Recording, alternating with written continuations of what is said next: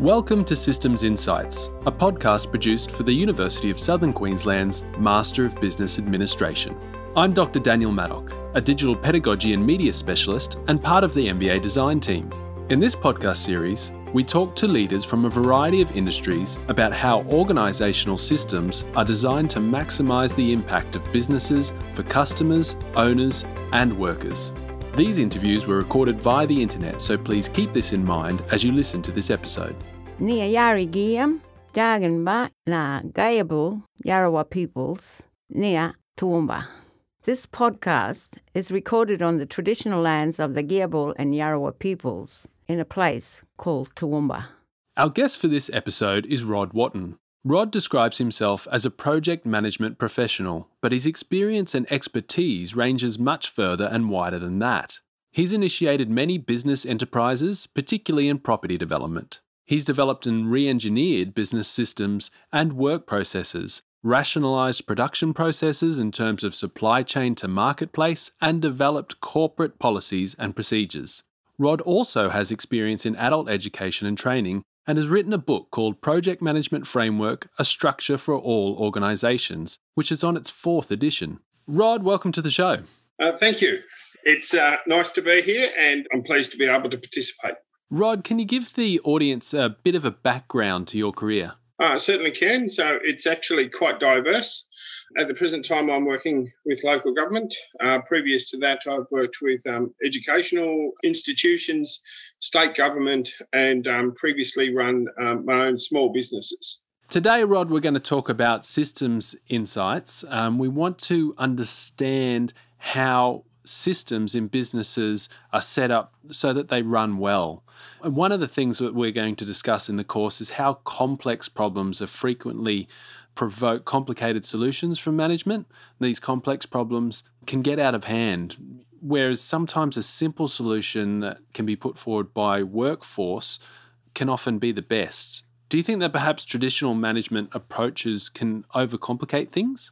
I certainly think so in contemporary organisations. So it's important to remember that when we look at management structure, it's been very much the same for many decades now. You know, there's been different models identified and discussed within academia that's sort of supposed to come out and be implemented within different organisations. And some organisations do that and do that quite successfully, and other organisations, it's not so much the same. You know, when we look at the changes of what's happening with technology, a lot of changes within organisations not keeping to the same pace. So, you know, that means some of the decisions that we need to make, some of the policies that we need to have in place need to be able to sort of move almost as quickly as what technology is developing and being rolled out in the workplace. So there's definitely room for and probably time for change in relation to our historic management structures. Do you think then that there's not enough decision-making power given to the right people in organisations in terms of how they're currently structured? That's a bit of a difficult question because, you know, in some organisations such as government, you know, there is definitely roles and responsibilities and delegations given out that really stem from legislation and guidelines that are put in place. So it's difficult to then, you know, override those processes to sort of say that we're then going to ignore that, because that means somebody's going to be accountable for somebody else's decisions. However, you know, as we're moving forward, that too sort of needs to be looked at. But with private industry, they have a little bit more flexibility in relation to doing that. I think we're moving into a period of time now that the number of people that are undertaking tertiary education and gaining a much deeper level of knowledge and understanding of you know, the topics of which they're studying, and the desire to be able to roll those out within the workforce is speeding up. You know, so the general process was you did your university qualification, so to speak, got into the workforce, started out in a lower level position, and it may have taken you, you know, as much as 2 decades to sort of move into a sort of more senior position where you had the ability to start influencing some of the things that you learnt within your studies. And that needs to move through more swiftly. But in addition to that, the people that sort of the younger generations, coming through now have an expectation that they can do that more quickly. So when they're learning, they're actually wanting to roll out into workplaces that allow them to apply that learning and be able to modify the workplace, the systems that are in place within the workplace. And a lot of that really requires us to be able to make those decisions to influence and change that workplace culture, workplace policies and procedures. I want to talk now about problem solving in terms of how those systems are managed and the diagnosis of problems as well. What are some of your experiences about collaborative problem solving? Well, my background is very much project management, and I actually work with a very strong, knowledgeable group of project managers. And one of the things that we've observed that we sort of have naturally fallen into is like a community of practice that talks about problem solving before problems exist. So, there's a lot of this pre-planning and contingency planning that's happening in the early part of our projects now in preparation for having to deal with different changes that may come up, other elements that, project managers have dealt with their projects that I may not yet have come across, and vice versa. We're sharing that knowledge very early in the piece, and that's been quite effective. In saying that, we still do come across problems, and we still need to deal with those in an effective manner. And I suppose it's really about trying to understand what the problem is. So, the old cause and effect is pretty important. So a lot of people are actually looking at the effect and trying to provide solutions to what the effect is, really still leaving the cause in place, which is not helping in any way, really long-term fix the actual problem that we have in place. Whereas slowing down, taking the time to actually look at the problem properly and do some proper analysis is a very important element of it. In saying that, again, referring back to that local government space, we sort of think dealing with the political environment within the workplace, and then, within local government, we have two streams of political environment. So you have the political environment that is, like the councillors that are sitting in place making the strategic directions for the organisation, but then you still have an element of the office politics that exists, within the running of the council. So, those two elements themselves will influence some of the things that you're working on and how you're delivering those particular projects.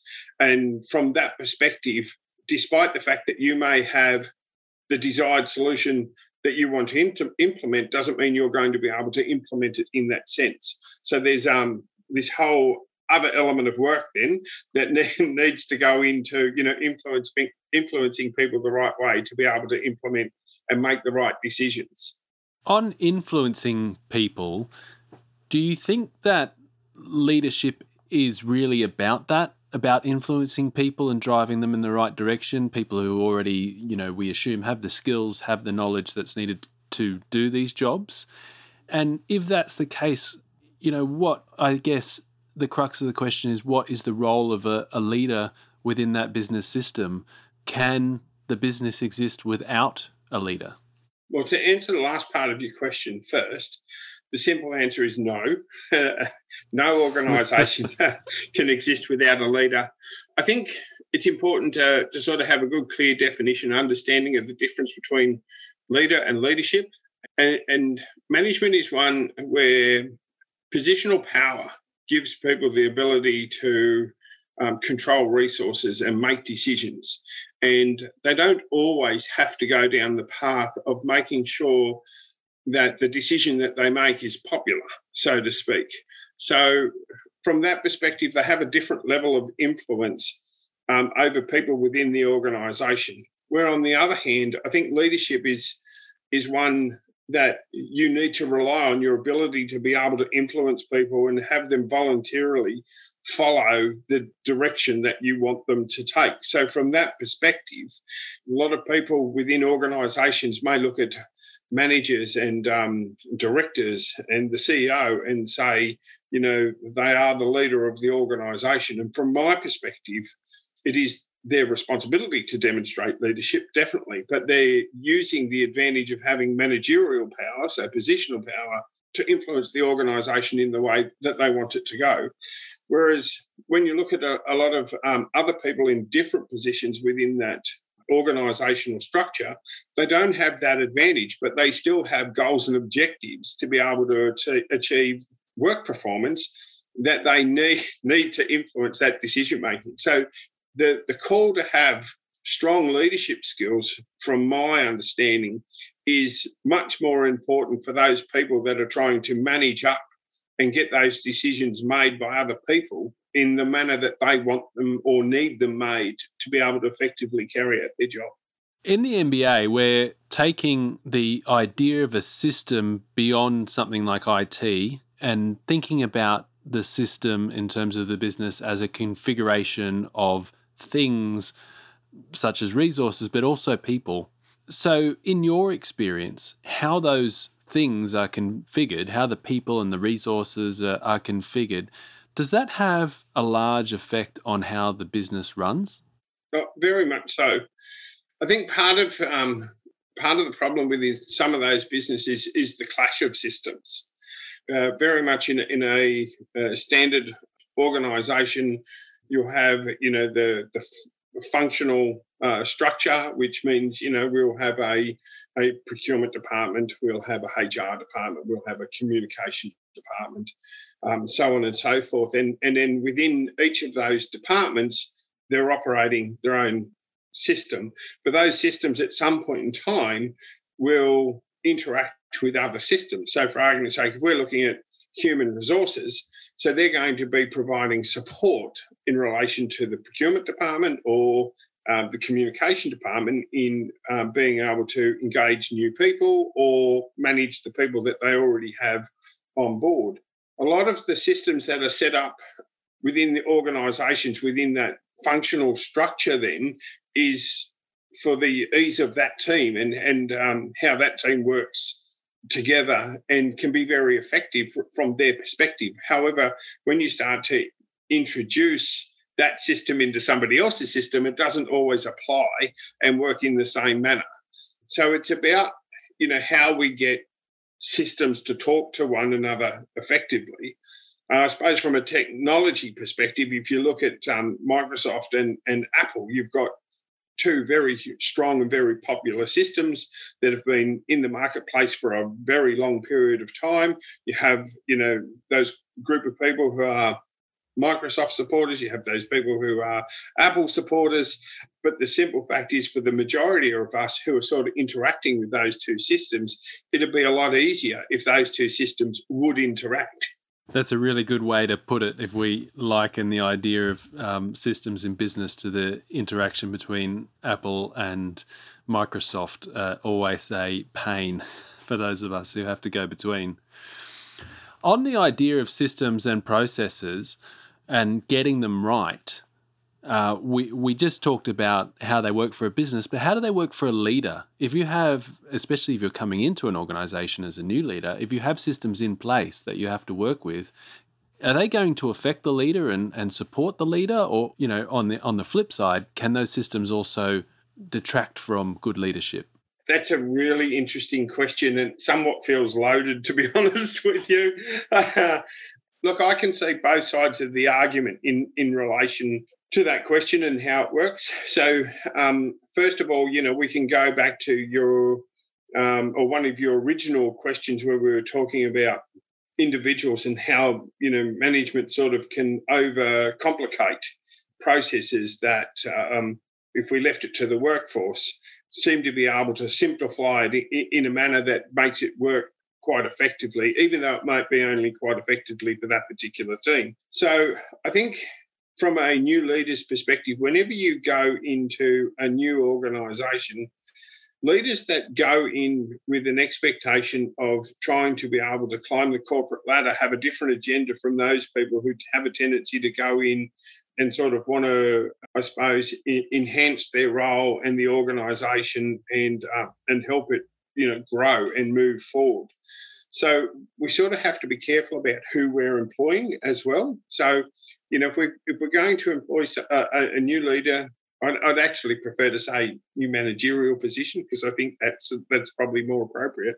So if we're employing somebody, within that new management structure, and they have a desire, to push their career forward, for them it's very important to be able to get some runs on the board, some achievements for them on a personal perspective, so that they can take that next step to where they want to go within their career. Whereas if you've got somebody coming in that's generally trying to sort of enhance and modify the organisation so that it works in a more conducive and efficient manner, that person may take the time then to actually look at what's been happening within the organisation to the point that we've got it to, and then interact and collaborate with other people to make only the necessary changes that are needed to, enhance the system. Yeah, like I said, it's a loaded question, and there's all those additional parameters that you have around it. And when somebody makes that move into a new managerial position, you really need to think about what you're there for, what you're hoping to achieve out of it, and how it's going to impact those other people. Rod, we talked about it a bit before in terms of the connection of systems between different departments within an organisation, but what about outside of an organisation? Businesses and their customers are also part of a system, just as businesses and supply chain networks can be joined together too. Businesses and their customers can have a mutual concern for solving problems, or a passion for the product or other things that the businesses are involved in.